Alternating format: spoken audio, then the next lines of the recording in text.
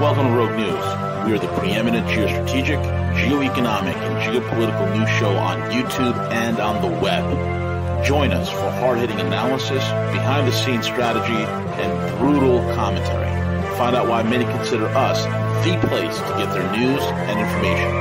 Check us out at roguenews.com. Follow us on Twitter at RealRogueNews, Facebook, and most of the popular podcasting apps. Most of all, remember to subscribe, like, comment, and share.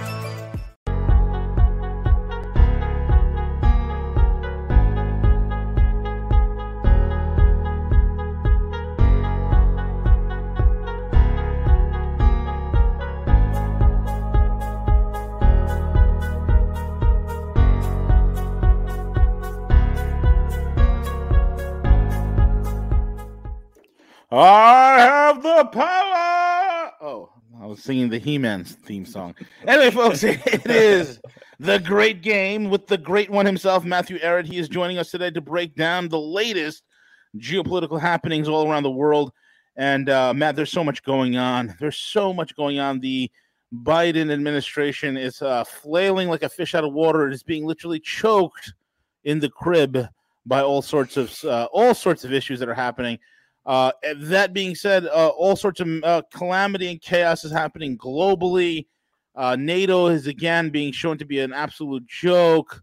The Chinese fired a hypersonic glide vehicle. The U.S. military saw that and literally decided to release a nail.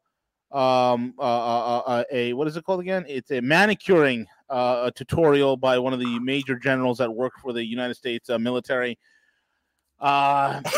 So many things happening. I kid you not. It was a response. The U.S. military was tweeting out about manicures or something like that, while the Chinese were test piloting a hypersonic glide vehicle that circumvented the entire planet in a matter of minutes. Yeah. Incredible. So many things happening, man. So I don't know where you want to begin, but take us away. Well, you know, there are so many entry points to this storm of insanity, and I mean, you've just thrown out a few of them. This new NATO report, I was just rereading it a little bit on the battlefield of the mind, and it's this cognitive warfare NATO report describing the importance of the new platform of primary battle, which utilizes various forms of psyops, which has been done anyway for the past 80 years. That's not new, but it's a complete weird ride into the mind of a modern Western geostrategist who's incapable of dealing with the reality that they are largely beat by the Russia-China alliance overall, that there's a new system in town, a new game in town, which is trumping all of the technologies that we thought we had a monopoly on, as you've just seen with this hypersonic missile traveling around the Earth that completely caught everyone by surprise. Yeah. And it's a direct statement by China that, like, they're not going to take a complete bombardment. You know, there's like 130,000 troops, U.S. troops, in an iron ring around China's perimeter on the Pacific, setting up the Quad, trying to I mean, there's been a Washington Post article that exposed the fact that there's dozens of U.S. special forces in Taiwan, part of China. This is not an independent country, who are training Taiwanese troops and inflaming this Taiwanese independence movement. You know, you've got Harvard also in on the act, moving their center of, Western Eastern relations from Beijing to Taiwan to just inflame again the insane nationalists who somehow think that it's still 1947 or something, and Chiang Kai-shek hasn't gotten his ass kicked yet. But so China is really just very clear that that their territorial integrity is non-negotiable, that the U.S. currently with their Anglo weird AUKUS Quad dreams are not going to work out.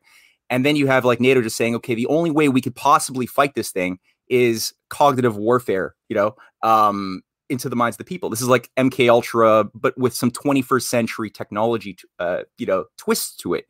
And it's out of reality.